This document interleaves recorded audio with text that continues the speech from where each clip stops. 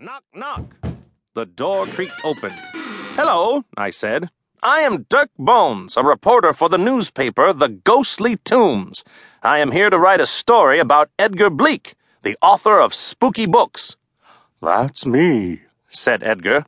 Please come inside.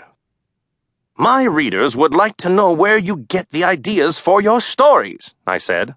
The town of Ghostly is very spooky, said Edgar. It gives me a lot to write about. Do you have a new book? I asked. Yes, said Edgar. Let me show it to you. I have the only copy until it is in the bookstores. We walked into his writing room. Edgar looked on his desk. It's not here, he said. Maybe I misplaced it. I'll help you look for it, I said.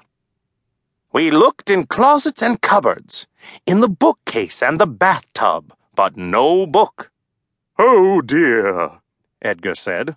Do you think my book was stolen? Maybe, I said.